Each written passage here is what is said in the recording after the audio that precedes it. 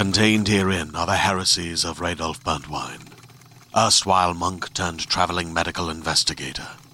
Join me as I uncover the blasphemous truth of a plague-ridden world, that ours is not a loving God, and we are not its favored children. The heresies of Radolf Burntwine, coming January 2nd, wherever podcasts are available.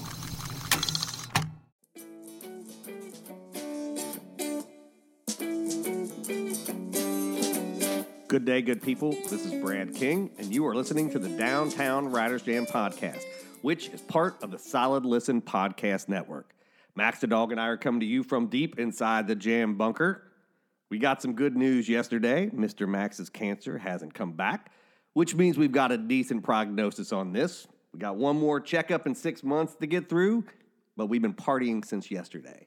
And we're going to keep that going with today's interview with Diana Giovinazzo, whose book, The Woman in Red, is out now. Now, this interview, Diana's great. She is a giant history nerd, as she says, and she started researching her family's genealogy, and that's where she sort of fell into this idea of historical fiction, specifically Italian and American Italian history. She's the co-creator of Wine, Women, and Words, which is a weekly literary podcast featuring interviews with authors over a glass of wine. It's a well-named show. And she's active in her local literary community. She's the president of the Los Angeles chapter of the Women's National Book Association. But we will get to all of that in just a few minutes. As you know, we have some business to handle. We are now out every Wednesday, which we've told you. We've been doing that for a month or so now. Couple things you can do to help us out. Tell your friends about us and leave a review wherever you listen to podcasts. You can also pop over to our Facebook page and leave us a review there. Head to thewritersjam.com and leave us a testimonial through the contact page. Don't forget to check out our new video podcast series. We are releasing those through the Solid Listen YouTube channel, but you can catch the audio versions of them right here. If you'd like to buy the books of anybody that you've heard on the show, click on our bookshop link on that site. When you do that, we get a little scratchback, and you support local and independent bookstores across the country. You can also check out book reviews on the site, or you can sign up for a monthly newsletter. When you do that, you'll get book recommendations, those reviews, podcast highlights, and happenings around the web in your mailbox once a month. You can also help support all of the Solid Listen Network. Click on that little Patreon button, and when you do that, for just a couple bucks a month, you'll get commercial-free episodes, special happy hours, bonus content, and all that kind of fun stuff. Now, it's been a rough last few days here in the bunker. Yesterday, if you are listening to this the day it's released, but if not, on the 9th, Max had his oncology appointment. He got a little touch of the cancer at the end of last year, and we had an operation. And it's the kind of cancer that doesn't go away. But we were hopeful that the operation would knock it back a little bit. And we had to get the ultrasound yesterday. And if you've ever had a pet or you've ever had anybody that you love waiting on the results, when there was only going to be 2 results, either very good or very bad. There was not an in-between on this. If you've ever had somebody or something that you care about go through that, you know it is impossible to focus on anything else during the day. So I dropped him off at 9:30 and waited until 4:30 when we got the call. And of course, I've moved into this new house here, and nothing is going right. Like, everything will slowly get fixed, but nothing has been easy along the way. And the same thing happened with this. The doctor told me if they found something in the ultrasound that they would call me, because we had set up his first chemo treatment for yesterday. So they were going to do an ultrasound and then just go ahead and start chemo. And that assumed that the tumor had not come back in the 2 months since the operation. And he said, well, if I call you, that means that we found something and we're going to have to change what we do and how we approach this, because it would mean that Max doesn't have very much longer to live. It's like, if I don't call you, if you get a call from a technician, and that'll be somewhere between like 3 and 5, everything was fine. So I was trying to make it to like 3:30. I figured if I made it to 3:30 without a phone call, everything was good. And I did. I made it to 3:30. I was a wreck. I don't really remember yesterday at all. It was just sort of a day of trauma where I wandered around. And then at 4:30, I get a phone call, and I answer the phone, and it's the doctor. And that's the shit he told me I didn't want to hear. So immediately, I am now trying to process, before he said anything, that my dog is dying. And he is not. He said, oh, everything was fine, blah, blah, blah. I don't know why he was the one that called me. And literally by the third sentence, he had said, oh, yeah, we didn't find anything. The chemo's fine. Everything's good. Come pick up the dog. But it was just one of those moments of like, you told me this thing was going to happen. And then you can't change in the middle of the stream. If the tech should have called me. Like, because when I hear the doctor's voice, you told me if I talked to you, doctor, that was bad. And, you know, it was funny because the whole day, the doctors where I have gone have been amazing. They have given Max amazing care. But they literally are those doctors that, like, bedside manner is not a thing. And I understand why. I mean, I talked to one of the techs when I picked Max up. It's a pandemic.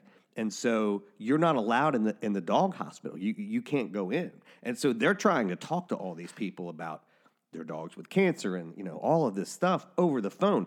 I've never met the doctors. I only meet the techs that take the dog inside. And so this tech was saying it's the doctors and everybody have had to like spend a lot of time explaining stuff to people because they don't get to be in the room. Like, they can't tell whether you're like nodding or whatever. And if you've ever been in a traumatic situation with a sick family member, like, there's a lot of blank faces as you're trying to process stuff. And I finally had to tell him, like, as an old Wired and technology review writer, as a science writer, like, as soon as I found out what my dog got, I went out and pulled, like, the last 5 years of peer-reviewed studies, read them, and then as the doctors would be talking about these papers, I'm like, yes, I understand what this is.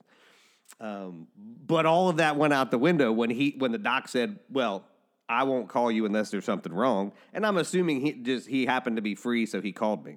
And it was just one of those moments where, like, it is funny now. It was not funny yesterday. Although I am very thankful for all the work that they've done and very thankful for everything we've gone through. But has been a really interesting time to go through all of this stuff because, you know, moving in a pandemic, having a dog sick in a pandemic, like worried about my own family, as I'm sure all of you are. There's just been a lot of emotions. And as someone who is an extrovert, as someone who is used to having people around, yesterday was really tough because there can't really be people around. And going through all of that was traumatic. And I'm thankful that I have trauma therapy. I'm thankful for the last 4 years of the work that I've done. Because I can't imagine what it would be like had that not been the case. And there was that moment where I had stepped back and just thought, one, how lucky and privileged I am to be in a position where, like, mental health can even be a thing that I think about and address. Because a lot of my friends and people that I know, and I'm sure people that you know, neither have the capacity to do that in terms of hours in the day or the money to do it, or came from a family or a place into which that was valued and that people looked upon that as like part of what you should do. And as the pandemic has started to, and I'm going to use this term and it's not the right term, but just bear with me, wind down.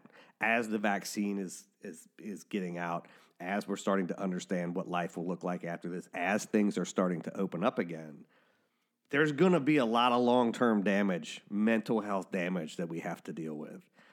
And as I went through yesterday, just thinking about, you know, and feeling and sitting in like how difficult this was in a pandemic and how much better it would have been had there not been a pandemic, obviously, I also couldn't help but reflect all of the other things that all of you are going through and that all of my friends are going through and that people that we know are going through who are literally just hanging on like I was hanging on throughout the day, only they've been doing it for 13 months. And I know when the doctor finally said we didn't find anything, I burst into tears. Like I had no control over it. Like they just started coming. And I suspect there's going to be versions of that happen when the vaccine happens and when you go out for the first time and when you sit in a room with 6 people, for the first time that you haven't seen, that there's going to be an explosion of emotion and the sort of realization that mental health is going to be the sort of fallout from this, and that we're going to be spending at least as much time making sure we take care of each other in all this. So I am very happy that Max is as good as can be. I'm very happy for the things that the doctors have done over the last 4 months because they've been fantastic. But I also could not help but think about all of you and all of the stuff that people are going through and all of the ways in which we just have to make sure that, it's going to be great to get back, but we also can't act like this didn't happen. We also can't act like the scars from this are just going to go away, because they're real. And there's something that I think, we need to make sure that we talk about with each other. And I know it's a little unrelated to what you're about to hear today, but that's what's been going on in life here in the bunker. And I appreciate everybody who listens to the show. I appreciate everybody who spends time with Max and I here. And I always tell you the same thing, right? Which is, I hope your day is going well. I hope you're taking care of yourself. And I hope that you're taking care of each other. And I hope that this interview gives you a little bit of happiness and joy throughout your day. So, without further ado, sit back and enjoy my conversation with Diana Giovinazzo.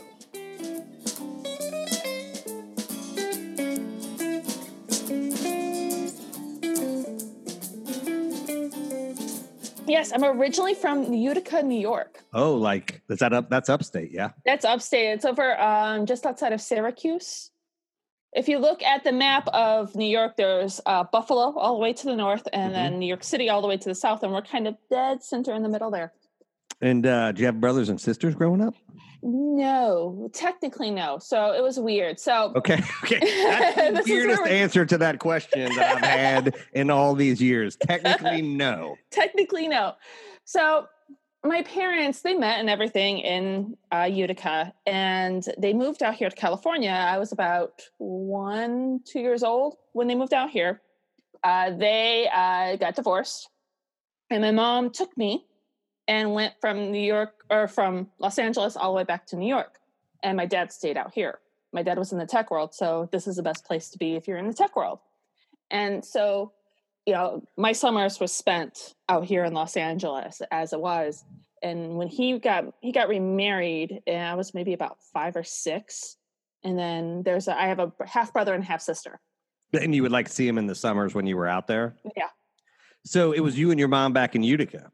Mm-hmm. So I'm her only child back in Utica. And then I come out to California, and I'm the eldest of these other 2 little rugrats. That's really interesting. That is interesting, but it's less than technically. You do have brothers and sisters. They just sort of grew up in a different place some of the time. So what did your mom do?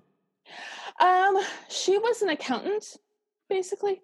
She the single mom kind of thing. So she worked all the time. Yeah. So it was accounting work. So she worked as an accountant, and during the day at a 9-to-5 job. And then we were very religious. She was very religious. And so she was also the accountant for the church. Oh, wow. So she was working all the time. Yeah. Yeah, exactly. And so what were you like? I was a very good little girl. There was the whole the religious side of things where I was, overall very good until I hit my teen years. It happens. And yeah, it definitely happens when you question everything. Yeah. But I was very much a latchkey kid. Right now, while everybody's in quarantine, people are going stir crazy. I'm like, this is cool. I got my TV, I got my books. I'm good. This is everything I needed. So I was the kid who I wasn't allowed to watch HBO after school. And sure enough, I would watch HBO and do my homework. Because she wasn't around. Yeah, she wasn't around. So that's what I did. I just hung out and watched TV. There was a whole week of Killer Clowns from Outer Space on HBO. And that's one of my favorite movies because of that. And it's also one of the reasons why I'm not big on clowns. So it's also a very strange movie.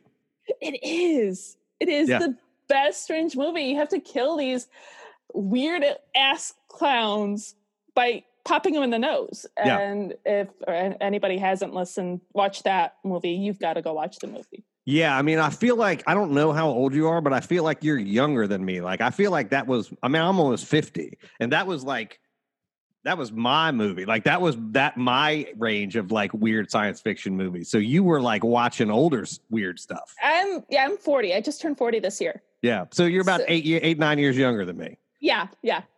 So you were aspiring to weird, nerdy sci-fi stuff. Oh, yeah. I love the weird sci-fi movies. I am all about those old school sci-fi movies. That's the stuff I love. I just bought Buckaroo Banzai and the Adventures in the Seventh Dimension, which if you have not seen, you should see. Yes, I have seen it. It's great. It's one of my, it's one of those movies where like literally everybody in that movie is famous. And the whole time you're just like, what the fuck was anybody thinking? Exactly. Like Jonathan Lithgow plays the strangest character I've ever seen in a movie ever. And I'm just like, I mean, he was famous then. He didn't have to do that movie. Yeah. I mean, I go from, we got Killer Clowns from Outer Space, Buckaroo Banzai. I go back to even Manos, The Hands of Fate. Wow. Those bad movies. I love those old bad movies too. I like the original Blob. Mm-hmm. Sort of all those sort of weird, even like, they do the remake of Westworld, or not remake, but like the reimagining of Westworld. I remember watching Westworld with Yul Brynner because he was one of my favorite actors, and just being scared to death of that movie. I don't know if you ever saw that or not. I did not see that one. Yul Brynner is like a killer robot, is really freaky. Ooh, I have to go back and check that one out now. Yeah, I don't know. I can't watch the new one because it's too violent. Like I watched the first 2 episodes and I'm like, God damn, 47 people got shot in the face. Like, I feel that way about a lot of stuff too, like The Walking Dead. Can't do it. Game of Thrones. Can't do it. I couldn't. No, they stabbed that dude in the eye in like the 3rd episode or something, and I was like, I'm out. Like, I can't do the gore. I can't do that much. I've got to have the Trump presidency, the way the world is. Give me fun stuff. Just give me the happy-go-lucky shit. Like Buckaroo Banzai. Like that's the level of shit that I want to see. Like rock and roll scientists who are trying to travel through dimensions. Exactly. Exactly. So were you like a nerdy kid? Oh, hell yeah. 100%. I really, between both of my parents and me having my own thing, I was doomed to be nerdy. My dad, he likes to brag that, 'cause I love Doctor Who. Speaking of being nerdy. Who's your favorite doctor? Oh gosh. There's only one right answer. Oh no, I feel even more pressure. I'm a David Tennant fan. I love David Tennant. He's the second best. Tom Baker. Tom Baker is the best doctor. That was my dad's favorite. I mean, because he was the longest. He was like the doctor my entire childhood for like 12 years. And the best part about it is he was a maintenance guy. He wasn't even acting anymore, and he got the job, which is why he never left. He was like, "This is the greatest job in the whole world." Like I was literally fixing pipes, and now I'm Doctor fucking Who. Yeah. It's great, and I love the doctors, and I love the history behind it. And as much as I'm a David Tennant girl, he is great. He's great, so great. He and Rose were the best. Oh yeah, but I'm also a fan of Christopher Eccleston. He's got a special place in my heart. Why? My husband was deployed during the time, so when Doctor Who. So going back, my dad likes to brag about this. Going back to my dad being weird. Right. So when I was little. Or actually, my mom was actually pregnant for me at the time. They would watch Doctor Who together, and they would watch Tom Baker. And so he was like, "I got you into Doctor Who long before you even knew what it was." I see. Your dad takes credit for things. He does. And that's how you did. What can you expect? So yeah, when my husband was deployed, he was over in Afghanistan at the time, and we were in Texas. And I was kind of on my own in this my own little Texas world, a Yankee girl in Texas. Yeah. That just explains everything right there. And this show, Doctor Who, comes on, and it's with Christopher Eccleston. And I sat down and watched it, and I was like, this is the greatest thing ever. And just got obsessed with the show, obsessed with the history. I went back and watched all the old episodes, as many as I could get my hands on at the time. You came into Doctor Who through him. You hadn't watched it like when it was weird and on like UHF, in like the 80s. Yeah, got it. Yeah, it's I came in interesting. through him. I think that I would have liked him more had he not been such a jerk when he left after the first year. Like that kind of turned me off. And so when Tennant showed up and was just so fucking charming, like couldn't have been more charming as a doctor. Are you ready to shop? Rakuten's Big Give Week is back. Get 15% back at hundreds of stores, and it's all happening this week, May 6th to May 13th. It's the perfect time to shop for everything on your list for spring and summer, like clothing, outdoor gear, and travel. I know I'm using this week to stock up on some warmer weather essentials at Ray-Ban and Ulta, and I love that Rakuten even helps me save on travel at sites like Hotels.com. Rakuten really is the best way to shop, and you can save even more by stacking cash back on top of deals. Plus, during Big Give Week, that cash back is bigger than ever. With Rakuten, membership is free, and when you sign up and shop today, you get an extra 10% cash back boost. That's an extra 10% cash back on top of the 15% cash back. You won't see higher cash back rates than these. Go to Rakuten.com or download the Rakuten app. Rakuten. Shoppers get it. Hey there, this is Justin Bartha. I made a funny new podcast, King of the Egg Cream. It has the greatest cast in the history of podcasts with actors like Louis Black. I'm torn by my feelings for two women. Bobby Cannavale. You can eat it, or if someone hits you, you can put it on your cut. Melanie Linsky. I wonder what these marvelous things are that look just like boiled chicken feet. Jason Ritter. I can break things and pick locks and kill people. Michael Stuhlbarg. The whole point is to inspire people that they should make themselves better. Ari Grainer. No, don't whet its appetite. What are you, an idiot? Me, Justin Bartha. That's not just any egg cream, that's a Lemke's special. And all narrated by the hilarious Richard Kind. This is the story of Harry Dalowitz and how he rose from nothing to become New York's King of the Egg Cream. So if you like funny true stories, come listen to King of the Egg Cream, available wherever you get your podcasts. Right? I feel like he set the stage for any doctor coming in after him. Yeah. I didn't like Matt Smith, but I loved Amy Pond. Like she was great. And then I loved the last two. I loved Capaldi. Oh my God, Grumpy Capaldi guitar playing was the best. With the eyebrows. Yeah. When he made the comments about the eyebrows, I was like, this is my doctor. Yeah. Because I have the eyebrows. Yeah. And then, and then having the Broadchurch woman. Yes. What's her name? Oh, I'm forgetting her name. I know. I own them all, and I've watched them, but it's pandemic, so I've forgotten everything. Exactly. But like, having her come from Broadchurch with Tennant to there, I'm like, oh my God, they're just bringing all of Broadchurch like over to Doctor Who. Great, super. Pretty much. And she's great too. Like, yeah. And I love the fact that all the fanboy jackasses who lost their mind. I'm like, it's a fucking TV show, man. Mm-hmm. Like Doctor Who can be whatever we decide Doctor Who's going to be. Yeah. The Time Lords are not a thing. Exactly. And they put it, they made sure to even put it in the canon. Yeah. Neil Gaiman, one of my favorite writers, was like, yeah, you can do that. They can, he's like, there could be women. Sure. Why not? They're Time Lords. They can do whatever they want. As it turns out, because they made his adversary a woman. Yeah. And then there was, the one before that with Matt Smith, where they go to that planet and the TARDIS becomes a woman. Oh, right. Yes. Right. Yeah, and that was when Neil Gaiman actually wrote that episode.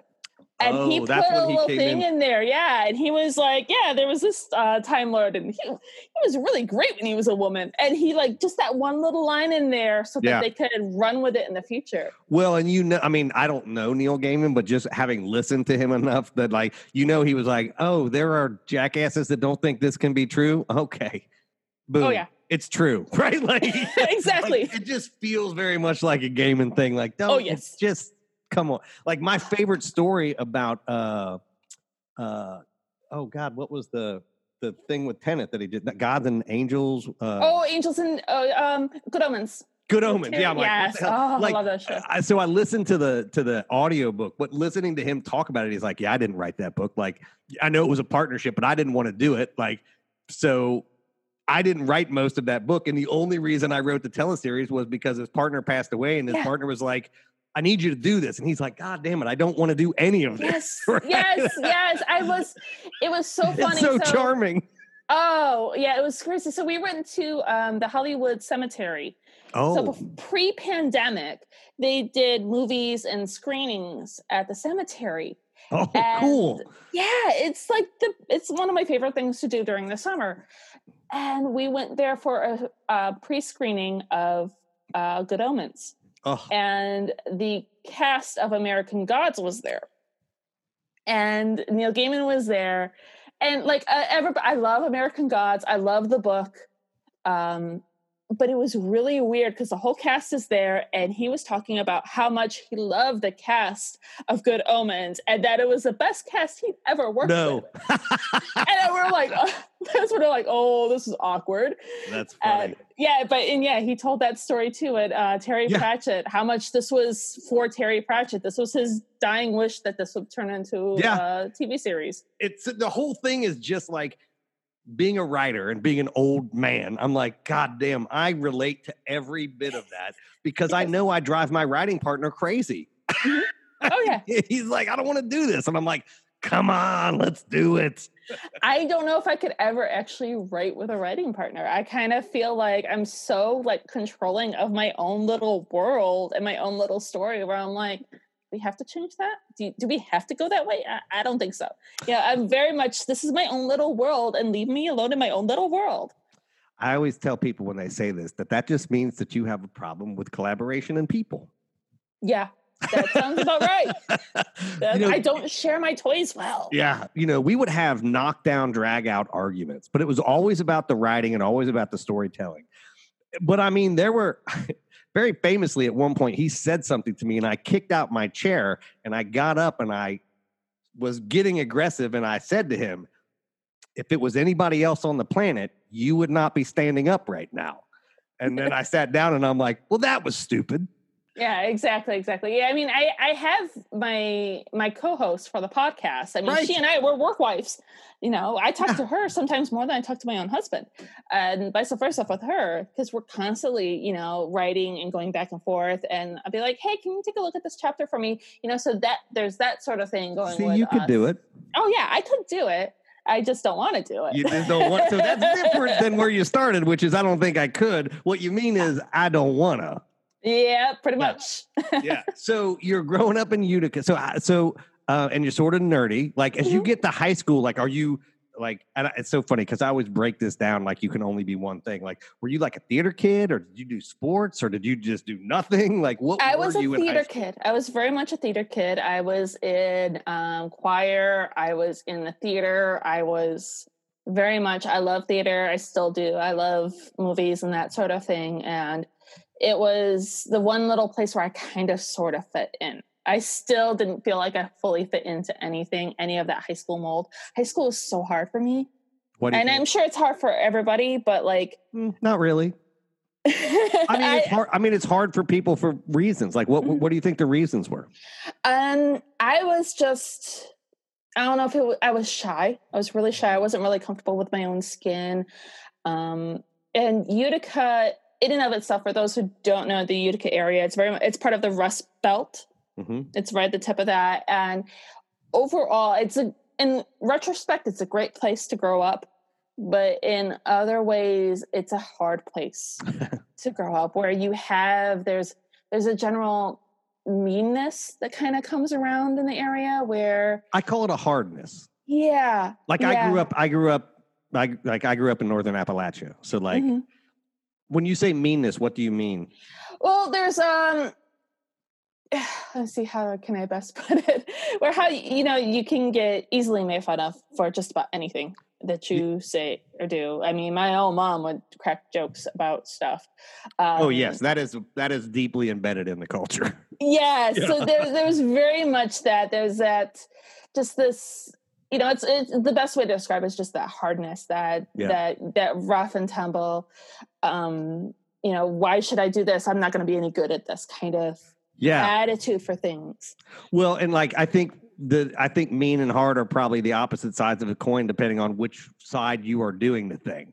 Yeah. Right. Yeah. Like to mom, she was just being hard, and to you, that's mean. Stop it. Yeah. Yeah. And I mean, and like, even like, little, there's always like the little jokes about how somebody looks, that sort of thing. Oh yeah. Everything. That would come from my mom too. Oh shit. Yeah. Christ. So that's not easy to overcome. No, it's not. I can relate to this on some level. Yeah. So did you do the thing that like I did where you became self-deprecating and were like, I'm going to beat you all to the punch? To an extent I did, but I was and that didn't really come until I got older. I think until I came out here, I think, because then I just kind of went inward in a lot of ways, where I just kind of like, I was about my books. I was about just, keeping my head down, especially in high school, especially in that place where you had like the jocks and you had, I feel like they were like the antithesis of everything that I was, and they scared me to death. I mean, there was one time I was maybe I was in high school. It's maybe about 9th, 10th grade.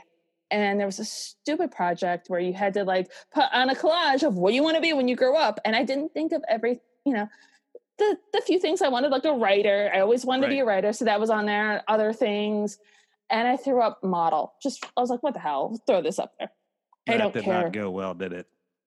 No. I walked into a library, and I walked into the back of the library, and there was a quarterback and all his little groupies around him, all the cheerleaders and stuff, making fun of me about how ugly I was and how I would never be a model or anything like that. Yeah.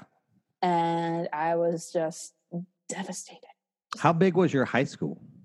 It was pretty big. Big. We were, it was Whitesboro High School.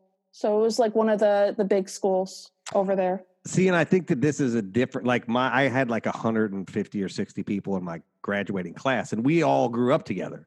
So we knew each other there were almost nobody that moved into the town.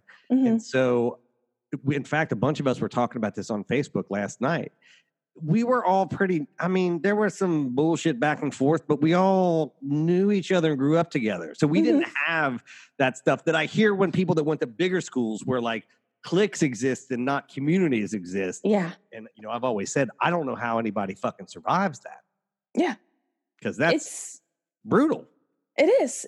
We were pretty big. And I think every year there was at least one suicide at my high school.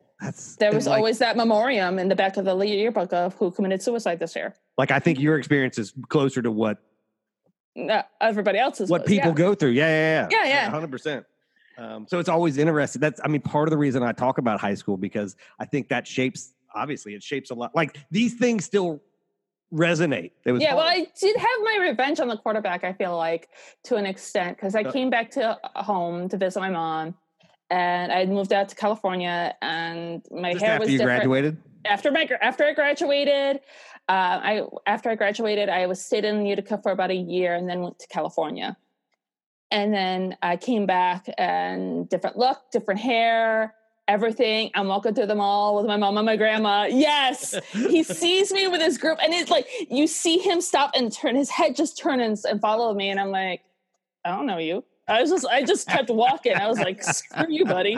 You're not good enough to look at me. It's so interesting, isn't it? Like, I think there's a, like, as I grew up in a small town, and like, I always wanted to leave. Like, I knew that was not where my happiness was going to be. Yeah. I still love it there, but that is not my place.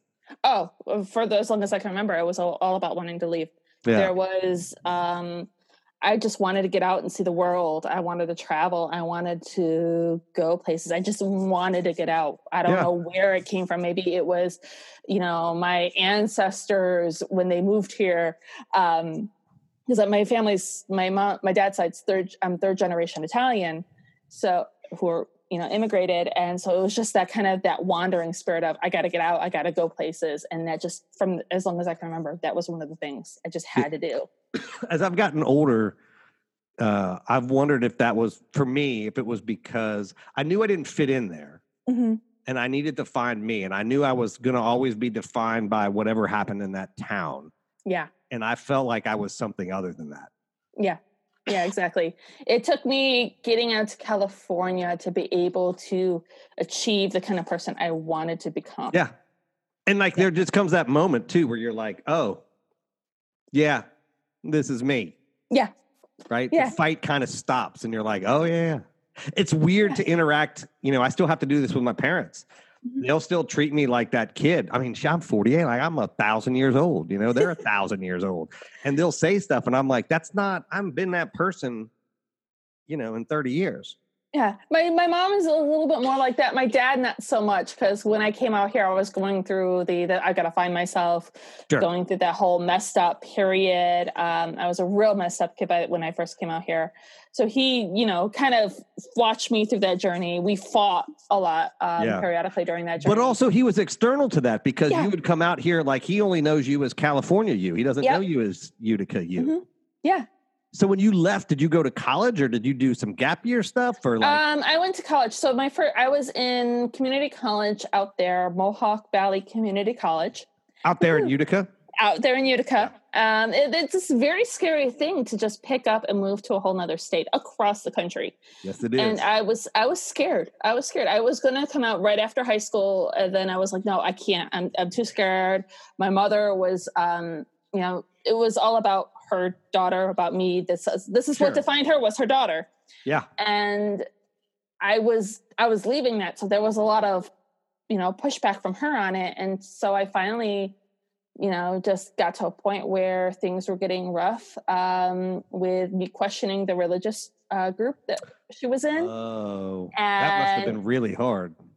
Well, I mean, you really haven't lived until you've been branded a witch. I kid you not, I got labeled as a witch when I was about 17. And I was like, you know what? I got to get out of here. I had an aunt that I'd tell all this stuff to, and she's like, you've got to get out of here. You got to go out there with your dad. Wow. And are you and your mom close? Yes. She was very much we were very close. I feel like watching Gilmore Girls was very similar experience to that. Okay. But the thing that Gilmore Girls doesn't really get into that can kind of happen with that relationship is that when you start to branch out on your own and start to want to do things on your own, as you should when you're about 16 and older, that things get really hard for the mother in that situation. Yeah. Where they're like, oh, my kid's my best friend. Your kid's your kid. Yeah. Yeah. And so it was that was kind of hard for her and hard for me too in that situation. Have you guys come back together? Yeah. So it was just those growing pains of like, you needed to get, and this is a thing I can't imagine because I'm a, white dude, but like, I think being a single mom who's struggling and has a daughter, I got to think that bond and identity is something that is, it's very much for there. Yeah, is like real. Strong isn't even the right word. It just sort of becomes the two of you become her identity.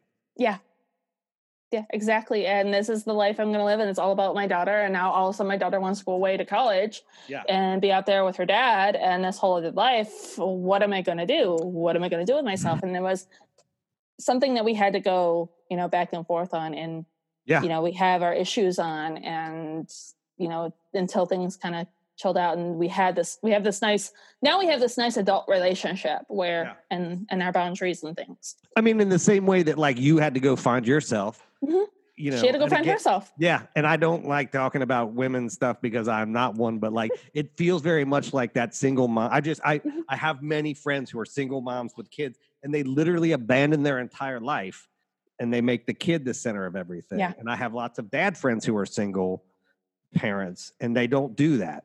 Yeah. I mean, they love their kids, but their kids are not how they identify themselves. The center of their world. And, and my mom to the point where if I was around my friends, she wanted to be around my friends too.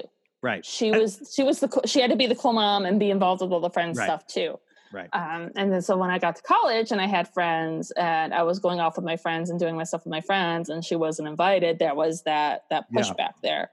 And I need to make it clear on the show, like this is very clearly cultural, right? Like when you see that kind of delineation where it's like most of these people and most of these people, and they have identifying traits, you're like, well, that's probably something systemic is making that happen. Exactly. Yeah, there's a whole bunch of worms in the can here in this situation that we're not going into in the backstory. No, but people that in this listen personal to the situation. Yeah, people that listen to the show know that like that's sort of like I get the systemic stuff, but like every show I'm always like, let's just remember, Mom's not crazy. Mom is the outcome of a system that was designed to make her feel that way. Exactly. Right. Exactly. And yes. you can both be angry at her, but then later on be like, well, fuck.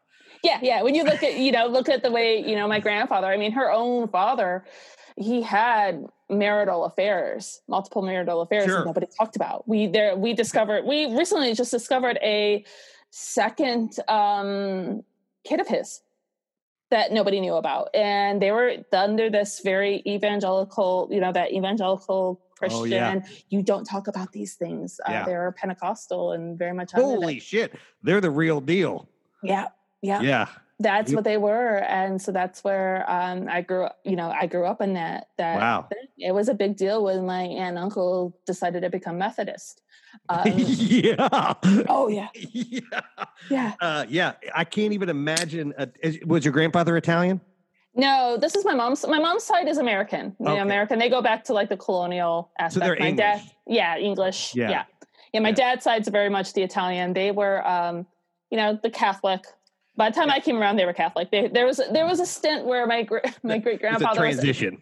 Well, he actually, interestingly, he became a pastor of a Pentecostal church in the 1920s, and my grandfather used to talk about it because during Prohibition, they had a great basement for hiding alcohol. And that's what they loved that church for. And then after he died, my grandmother was like, okay, we're going to be Catholic again. And everybody went back to being Catholic.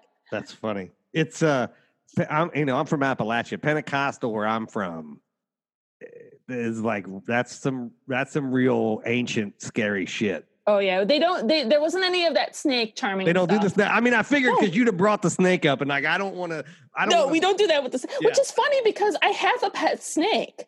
And so you do the snake thing, and you are a witch. This is making sense now. Right now, you know me. I feel like maybe you were protesting some shit that was going on. Right, exactly. But yeah, they didn't do that. They were very much that holy roller, speaking in tongues. You're in church from like 10 a.m. to 1 o'clock. The tongue shit is weird too. Oh yeah, it's just like watching people stand up and just like go into it is. Yeah, it's and I don't like brandishing whole religions into a way. I mean, I am an atheist, and I grew up in the church, and I'm like whatever. But like Pentecostals, I'm just like I don't really know. I don't really know where to go. Evangelicals. Yeah, right. It's like I get like people like I get old timey religion. I don't get snakes. The snake stuff, I'm with you on that. And apparently my great grandmother grew up with the snakes. I mean, if you're Pentecostal at some point, you did. Yeah. And then she stepped away from that to a more, standard church, I suppose. And then, we kind of subsequently went on from there.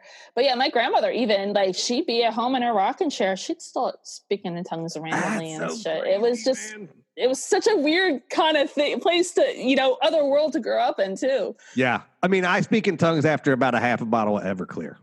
I feel like anybody who drinks Everclear starts speaking in tongues. Yeah, when we were in Texas, there was this alcohol called Loki, where I was in Texas. It was just so good, but I mean, you always had Everclear in the base of it. Yeah, but it was really good, really sweet. And I think about a bottle of that. Really, just a bottle of that. That's when I would go back to the speaking in tongues kind of stuff. Yeah, it absolutely. And like, the unknown tongue. So, how long are you in community college? Do you do 2 years? At that one, I did a year, and then when I came out to California, I did 2 years. So you did the 1 year and then moved out. Yeah. And what were you studying in community college? Like, were you primarily focused on like English writing? No, ironically, no, of course not. Nobody on the show ever studies this stuff in college. No, I was, my major was sociology. So it's not that, it's, that makes sense as someone who wants to be a writer. Yeah. Did you know you wanted to be a writer? I did, but... Yeah, I know it was on the board. It was on the board, but it was so funny because, I mean, coming from that work ethic background with, my mom, and then, with the Italian side too, it was very much, you got to work, you got to put food on the table. Yeah. And that's, where my dad came from it. And we actually had this, he was really mad at me for going into sociology when he thought I should go into computers, even though I don't have the mind for computers. I appreciate people on computers. They really drive our world forward, but that's just not where my mind is. And we're at the kitchen sink doing dishes, and we got into this huge argument because I wanted to be in sociology. I didn't want to be a computer person. And he was like, well, you're not going to do anything good with your life. And I was like, well, apparently I don't want to succeed. And I just remember that argument so well. And yeah, I was like, screw it, I'm gonna, and I got so mad at him after that I decided to pay my own way through college. And I got my degree in sociology with a minor in anthropology. Both of those make sense as a writer. Yeah, looking back, it totally does. Yeah, it really does. It only retrospectively. Yeah, because I was like, I didn't really want to be a social worker, but I love the idea of studying society and studying, the anthropology and how things, worked, and, anthropology of religion, anthropology of nutrition. Those are things I was really interested in. And and then after I got my college degree, I did not know what I wanted to do with it still. Yeah, that happens. And when I was in my 20s, I thought, okay, I'm going to try this writing thing. This is what I always want to do. I'm going to try this writing thing. And in my 20s, I look back at it and I was like, even then in my 20s, I was like, I'm a failure. I couldn't get anything going, couldn't get a book going. And I was like, well, this isn't going to work out. My husband had just gotten out of the military. We moved back to California. When did you get married? We got married in 2004. But I mean, were you out of college? I was out of college. That was one of the things my dad's thing was, you can't get married while you're in college. You got to have your degree before you can go get married. But you guys had been dating. Yeah, we've been dating. Gotcha. So you get married, he's in the military, he's overseas, you're trying to write, none of that shit's working. None of it's working at all. And I was like, okay, 2008, we moved back to California because we could not handle, the Yankees could not handle living in Texas. See, I lived in Austin. I lived in Austin, which is different than Texas. Oh, yes. Yes, it very much was. Where was the base? Fort Hood. Oh, so you were not that far away from Austin. No, we weren't that far away. But even still, when you drive in Texas, everything is far away. Yeah, people don't understand. Like, it's larger than like Europe. Mm-hmm. I think I've driven across the country, I think 5 or 6 times. And like, you hit the border of Texas out there in New Mexico. It's 2 days to get to the other side. Exactly. Oh, there was a great story. There was this great story that one of our friends told in Texas. After World War II, there was a German national on a train going. He was a POW, and he's on a train going, and he's with the sheriff, and they're on the train, and he gets off. He gets off and he escapes, and he goes right in, and the sheriff takes his time and finds him, and the guy's sitting on under the tree, and he's like, "You can't get me. I'm in another country now. You can't get me." And the sheriff's like, "Well, you haven't even left my jurisdiction. Right. Get back on that train." Right. Yeah. It's, it is a crazy, if you haven't driven across, I've driven up and down and across it. And it's just, it's something else. And like, it's so like East and West Texas are different, and like Palo Duro up in the Panhandle is different, and Galveston is like the fightingest beach town I've ever been in my life. You get down to Galveston, you're just like, well, there's going to be a fight. Mm-hmm. Yep. And we were central, so we were just outside of I think closer to Waco than we were to Austin. Yeah, but I mean, Waco is only like 90 minutes away. Yeah. Like I know where Fort Hood. I mean, I don't know if everybody else knows where Fort Hood is, but yeah. And so you moved back to LA? Yeah, we moved back to LA. So that's a whole different world. Those are two not similar worlds. Yes. We were very much Los Angeles people, and it was so funny because my husband and I we were in the middle of a tornado, and we're on the second story of an apartment building, and we're sitting in the bathroom And I've got like all the blankets on top of me and I'm holding my dogs and the tornado sounds going through. And I just looked at my husband and I was like, babe, I can't do this anymore.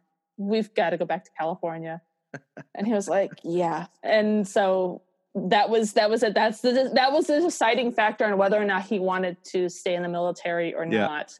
And so was that you were leaving and he was welcome to join you. No, yeah, pretty much. Or I was just like, we had to make the decision and we're just like, we can't, we're going to go. We want to be Californians. We want to be back here. Yeah. And we're like, screw it. We're going back. It turns out the military doesn't let you pick where you live. No, they don't. That's the funny thing about that. Yeah. They're particular about their rules. So you come back and then what are you doing? I work this is going to be funny. I work in a travel agency for timeshares. Oh, my parents have had a timeshare forever. They love it. Oh yeah. I personally don't, especially having to work there. And I worked in the exchange section of it. Gotcha. So the angry part. Oh yeah. Where they can't use their time. And so they got to get in and then they want to get, California in the middle of the summertime. Why can't I get a place in California in the middle of the summertime? Or, these really high-end places and high-end times. And they're like, what the hell? There's an art. Like my father starts planning their stuff like months ahead of time. They spend 3 months, out west, but it's full-time job finding all the things. Like you got to be committed to that shit. Yes. And those who were committed to it did well. Yeah. And those who weren't got screwed. End up on your phone. Yes. He's screaming and yelling at me. But one of the best things about it was that's where Michelle and I met, my podcast co-host. We were there and she had trained me and there wasn't anything else left for us to do. We were kind of on our own little satellite office that they called it at the time. And we were bored. So we'd read in between phone calls and then we'd start trading books back and forth to each other. And it just kind of grew from there. We'd have these nights where we just sit down and get like massive amounts of Chinese food. Like I'm talking like you go to this Chinese place and you get the stuff for the family of like 6. Yeah. We'd get that for 2 of us. Yeah. And we just chow down on this Chinese food and just talk books and drink wine and talk books. And that was our fun nights. Were you thinking about writing at that point or at this point were you just sort of like, I don't know what I'm going to do? Yeah, I still didn't know what I was going to do. And I thought I failed as a writer. And I'm like, I'm never writing again. I'm not a writer. And it was really Michelle. And she got the thank you for it in the book too. Because I was like, I'm not a writer. And I love these books. I love reading, but I'm not going to be a writer. And you're an idiot. Yeah. And it was so funny because we did this. It was like this, competition for something. And she was like, she's like, you don't have to enter into it. Let's just do stories and we'll trade off. And just to see, just for funsies. Trade off meaning like you'd each write and then look at each other, or like write part of the story and hand it off to the next person? No, you write the story and then we trade the stories. And I get to read what your story was that you wrote. And I did it. And she was like, oh my God, this is amazing. Why aren't you a writer?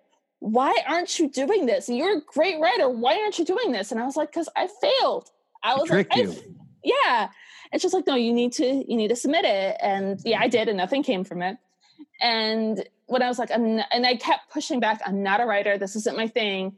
Sure. She would then, this was at the start of like Twitter and social media. And she would find articles by the people about being a writer and other stuff about writing. And she would send them to me and she would tag the author. And she'd be like, see, Diana, you should still be a writer. And they'd be like, yeah, Diana, why aren't you writing? And so she kept doing this to me to the point where I was like, fine, I'm going to get back into writing. And I slowly got back into the whole writing world. I started blogging and then that led to book reviews, which led to me writing my own book. And here I am now. Yeah, it's people say bullying bad, but it's not always bad. No, it's not always bad. And I feel like there's this nuance of it, of that having that friend pushing you of, hey, this is something really you should do. And go ahead and do it. Do it. Why aren't you doing it? Yeah. I mean, it is a very fine line between bullying and encouragement. Yes. It's like nagging. I feel like is the and best bringing one. Other people in who don't know you and like snitch tagging them and being like, tell her to do this thing. Like that's, Yeah. That's a lot of peer pressure coming in. Yeah, exactly. I'm like, fine. If you just shut up already, I'll do it. Right. It's one step. She didn't hit you. She didn't lay hands on you. No. But, psychologically, there was a warfare happening. Oh, yes. And so what do you decide to do? Because it's one thing to say, like, I'm going to get back into writing. It's another thing to go, what the fuck am I going to write about?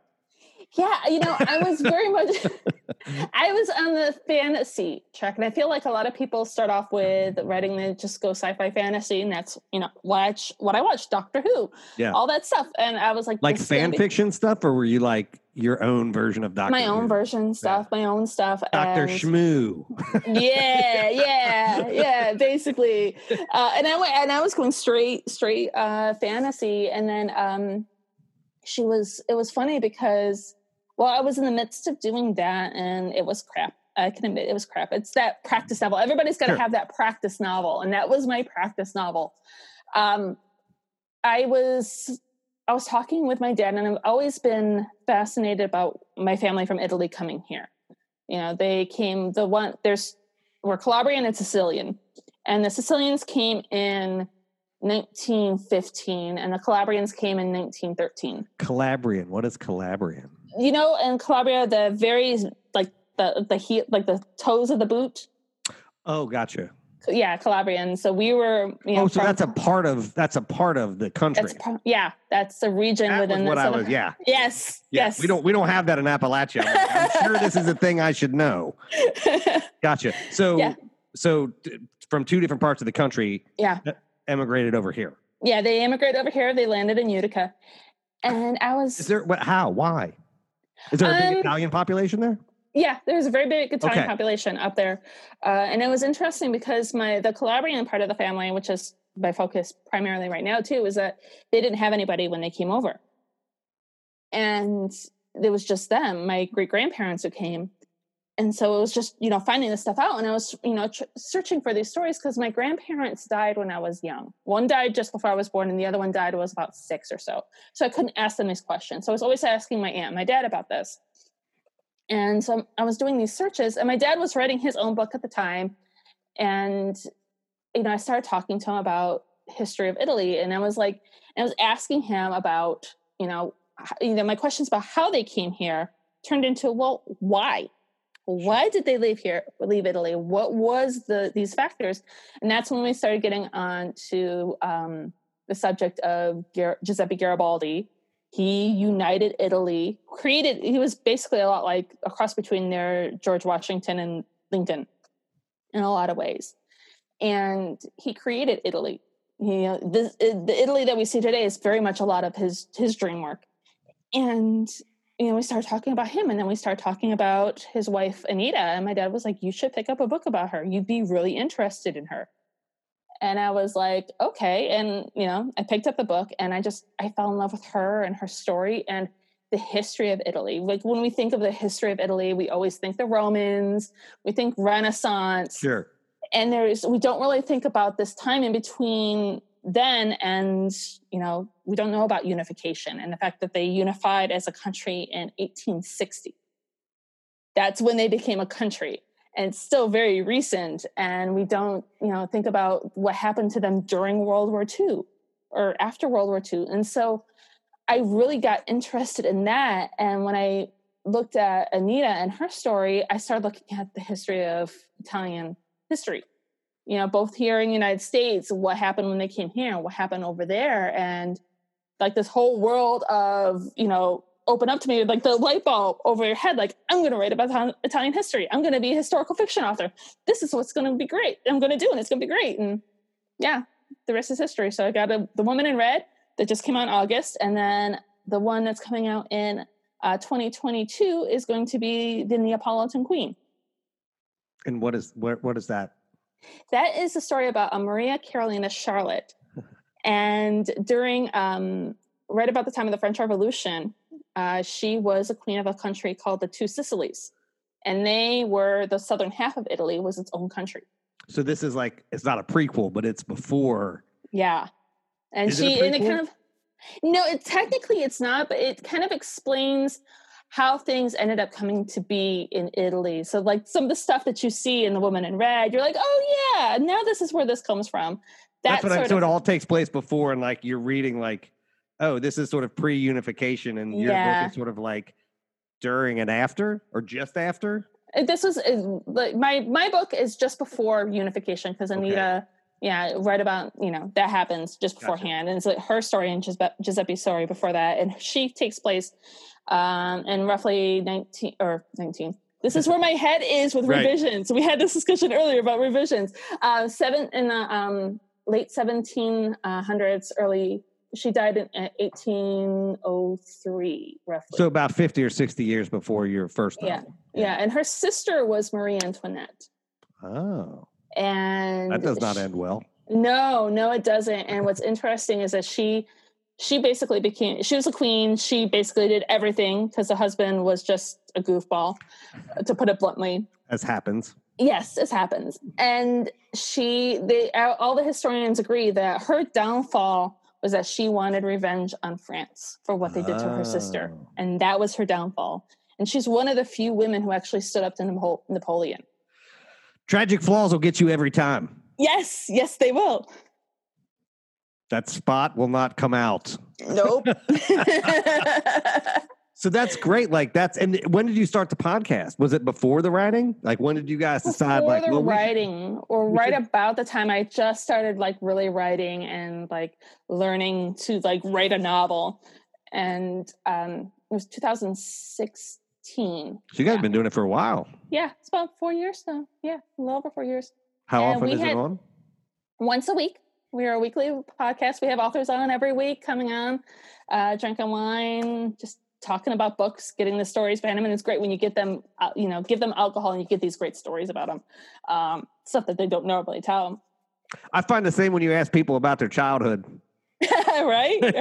Yeah. All of a sudden they're like, shit, I haven't told this story in 30 years. Like, you learn about my Pentecostal background and stuff. Yeah. I could do just a whole show on Pentecostal, like just getting authors that had like, and I'm going to say a thing that's going to sound disparaging, but like, that's an odd religion. Like it is and I don't mean odd, like it is odd, but just like most people don't have direct experience with that. So for them, it is an oddity. Mm-hmm. It truly is. As a religion in and of itself, it is totally an oddity. Yeah, it is. And it was very different from my Italian cousins who were Catholic. And it was this whole totally different world when I go over there. I don't even know how those two sides of the family talk because, and again, I can't speak for an entire, I can't speak for an entire group of people, but the Italian Catholics that I know are not so open to the non-Catholic version of the religion. And the other family was not very open to the whole Catholic at all. They're not open to anything. Yeah, no. I mean, my God, when I grew up, it was like the mom in in one of the movies, I have Waterboy, where she's like, everything's a devil. Everything's a devil. I wanted to do yoga. That's a devil. You can't do that. It's satanic. I want to be a vegetarian. No, that's satanic. If you were Catholic, you were going to hell. That is actually a really good, that is maybe the best explanation of what that is. So you do the historical fiction stuff, and did it come, like, do you have any desire, because it sort of started around your family. Mm-hmm. Do you have any desire to sort of move away from some of the stuff that isn't your family and to go, well, our story is, because 1800s and 1860s, like eventually you're going to get to a point where it's like, oh, I know a family that came somewhere. Yeah, eventually, because it's, kind of backwards. So I'm like, the history stuff, and eventually one day I want to do my family. One day I want to do my family story, and I especially want to do my grandmother's story. She had such a unique story that I don't really talk about this one very often. My grandmother, the way she died was she jumped off a bridge. Holy shit. So she was a con artist. She was, and she had this con where that in her mind, what we think happened was, the con was that these guys, she waited until this car showed up, and the guys showed up, and she then jumped off the bridge, and they were going to jump in and rescue her. And cause she, insurance fraud was her thing. And the guys didn't know how to swim. And it was a springtime in central New York. And if you're in central New York at any time during the spring, you know there's like floods and rushing rivers. And so she was a goner. And the story with them was just so, even going into the history, and she was from the Sicilian side, and going into their history, going back into how, you know, they came here. Her dad, he died when she was 13. And he had of stomach cancer. And so in the 1930s, if you had stomach cancer, if you had cancer of any time, you're dead. Yeah. If you had anything back then, you were dead. Pretty much, yeah. Yeah. Yeah. And so she was, you know, passed around from family to family. And then at one point, this woman shows up and she's like, "Hi, I'm your mom. The woman that you thought was your mother is not actually your mother. I'm your mother." And this was her story. And this is, you know, the thing that she grew up with. And it's something that I really want to tackle. But it's still very hard when you're, to tackle your own family stories like that, because, you know, there's a lot of spousal abuse. Yeah. A lot of all of it. Abuse. Yeah. There's going to be racism, like all this stuff. Oh yeah. And it's such a hard thing to tackle, to talk about her story and talk about it respectfully, and to also, you know, talk about it from a place of, you know, my dad's side of it, and my dad's, you know, growing up with it and growing up with, like, you know, all this stuff going on. You hear these stories. Yeah. But yet also there's this, you know, this other darker side of it. Yeah, we won't get into it because people on the show have heard. Like, my family's infamous. Like, for 100 years in Appalachia, we were part of the bloodiest feud. 150 people got murdered. My great grandfather was the last one killed. I've been to the place where he was shot. He was a car thief and moonshiner and all that. Like, I didn't find out till I was 32. Like, the family, most of my family had been murdered, and so the remaining ones escaped. And I didn't find out until I was finishing my first book and was watching the History Channel, and there was a documentary on my family. Oh, damn. Yeah. Yeah. And so it's like, you're telling me the story. I'm like, oh yeah, I'm feeling this shit, like, in a really deep, meaningful way. Like, what the fuck? Yeah. To tell this story and to tell this stuff where they came from. And, you know, none of this stuff really survived. And there's this whole thing where, okay, so if your wife dies, you write home to the family and you're like, "Hey, my wife's dead. Send me your next closest sister." Right. And the next closest sister was my great grandmother. And, you know, she didn't stick around because she had somebody else that she loved back in New York City. So she left her kid with the dad and just took off. And so that was something that my grandmother, I don't think, really ever got over. Oh, and then that was who showed up at the... Mm-hmm. Yeah, it's crazy. It is, you got to write. I mean, people keep telling me to finish my goddamn book, so I feel like an asshole telling you to finish that book. But, like, you got to write that book. Yeah, eventually, and I got to find the right way to be able to tell the story, because, and Utica's got to be so much a part of it as well. Yeah, I mean, for me, like, I interviewed, and, like, you know, I had to wait until the last of them died because several of them committed murders, like, that were just, you know, that were murders. And so if I wrote about it, like, that was going to be, you know, a thing. And, you know, I do nonfiction, right? So I'm like, well, I can't just not, you know, Robert Lee fucking killed a Hell's Angel out in Salton Sea. Like, that happened and the sheriff just let him go, you know, like, so, you know, how do you tell those stories without incriminating somebody? Yeah. I mean, at least with my grandmother, you know, she had, you know, they were somewhat funny to a certain extent, where she happened to have the fire marshal and the insurance adjuster over for lunch once. And then all of a sudden, randomly, the house caught fire. There was a random kitchen fire. We don't know how it happened, but thank God the marshal was here. That's ridiculous. And that was the kind of stuff that she would pull. And it was, you know, it was always clever. We always look back like, yeah, you got to have cunning. Grandma's cunning. You got to have it. I mean, it's the same way with the Bakers. It's like, you know, there's a lot of bad stuff in there, but also it's like, well, I mean. This is the environment that we grew up in. This was very much with, you know, very much Utica, this environment that you come up in, and where you've got to do what you got to do to survive. And I think that Cher's story also goes back to, you know, some of the early immigrant stories. Sure. You've got to do what you got to do to survive in this, you know, in this world that you weren't fully grown up in. And it's the same, like, growing up poor in Appalachia, like back in the 17 and 1800s. It's like, you're on the frontier. Like, there's not, nobody's coming, you know, like, and so, you know, the sort of, I don't always know how to say this without sounding sort of pretentious and bougie, but like the person who you are is revealed in that time, right? And if you are under threat all of the time, you will act like an animal, and that is how we are primed to respond. Like you have to overcome everything in your being to not do that. And so it's really hard for me to be like, well, yeah, they were, they shouldn't have been doing that shit. But she was 13 when her dad died, and she was left alone. Yeah. And her mother didn't even stick around after she met her. So she was like, this is who she became. This is what you had to become. Right. And at a certain point that she gets locked in, and it's like, they didn't have therapy.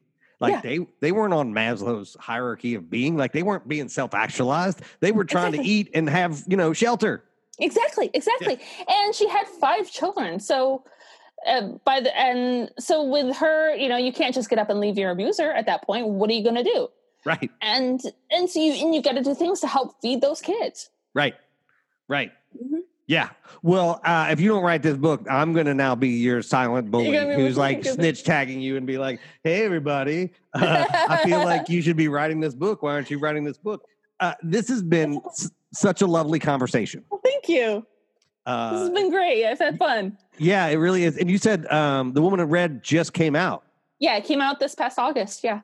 So everybody can go get that right now and read it. Yes. Now, I'm looking forward to reading that because it sounds fucking fascinating.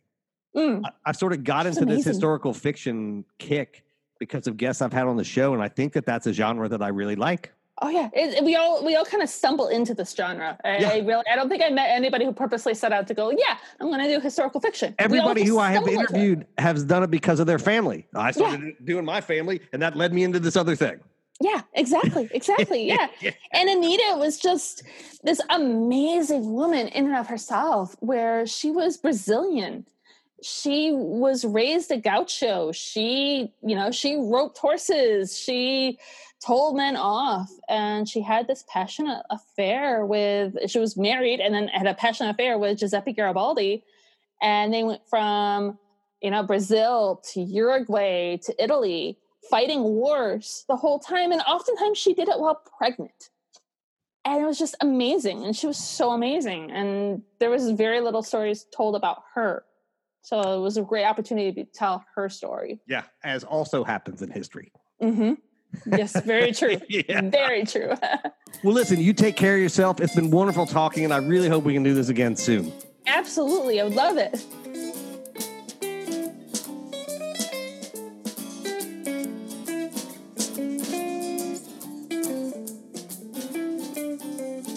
Well, there you have it, people. That was my interview with Diana Giovinazzo, whose book, The Woman in Red, is out now. Before we get out of here, just a couple reminders. If you like what you heard, do us 2 favors. Leave us a review wherever you listen to podcasts and tell your friends about us. While you're at it, don't forget to check out the other programs on the Solid Listen Podcast Network, including the flagship Mother May I Sleep With podcast with host and our Solid Listen Podcast queen, Molly McAleer. Don't forget, The Jam is now out every Wednesday, so get yourself subscribed wherever you listen to podcasts, and check out our video podcast, which we put out every week or 2. You can find that on the Solid Listen Podcast Network YouTube channel, or you can catch the audio right here. And remember, you can always catch us on Twitter and Instagram at The Writers Jam. Until next time, I will see you around the internet.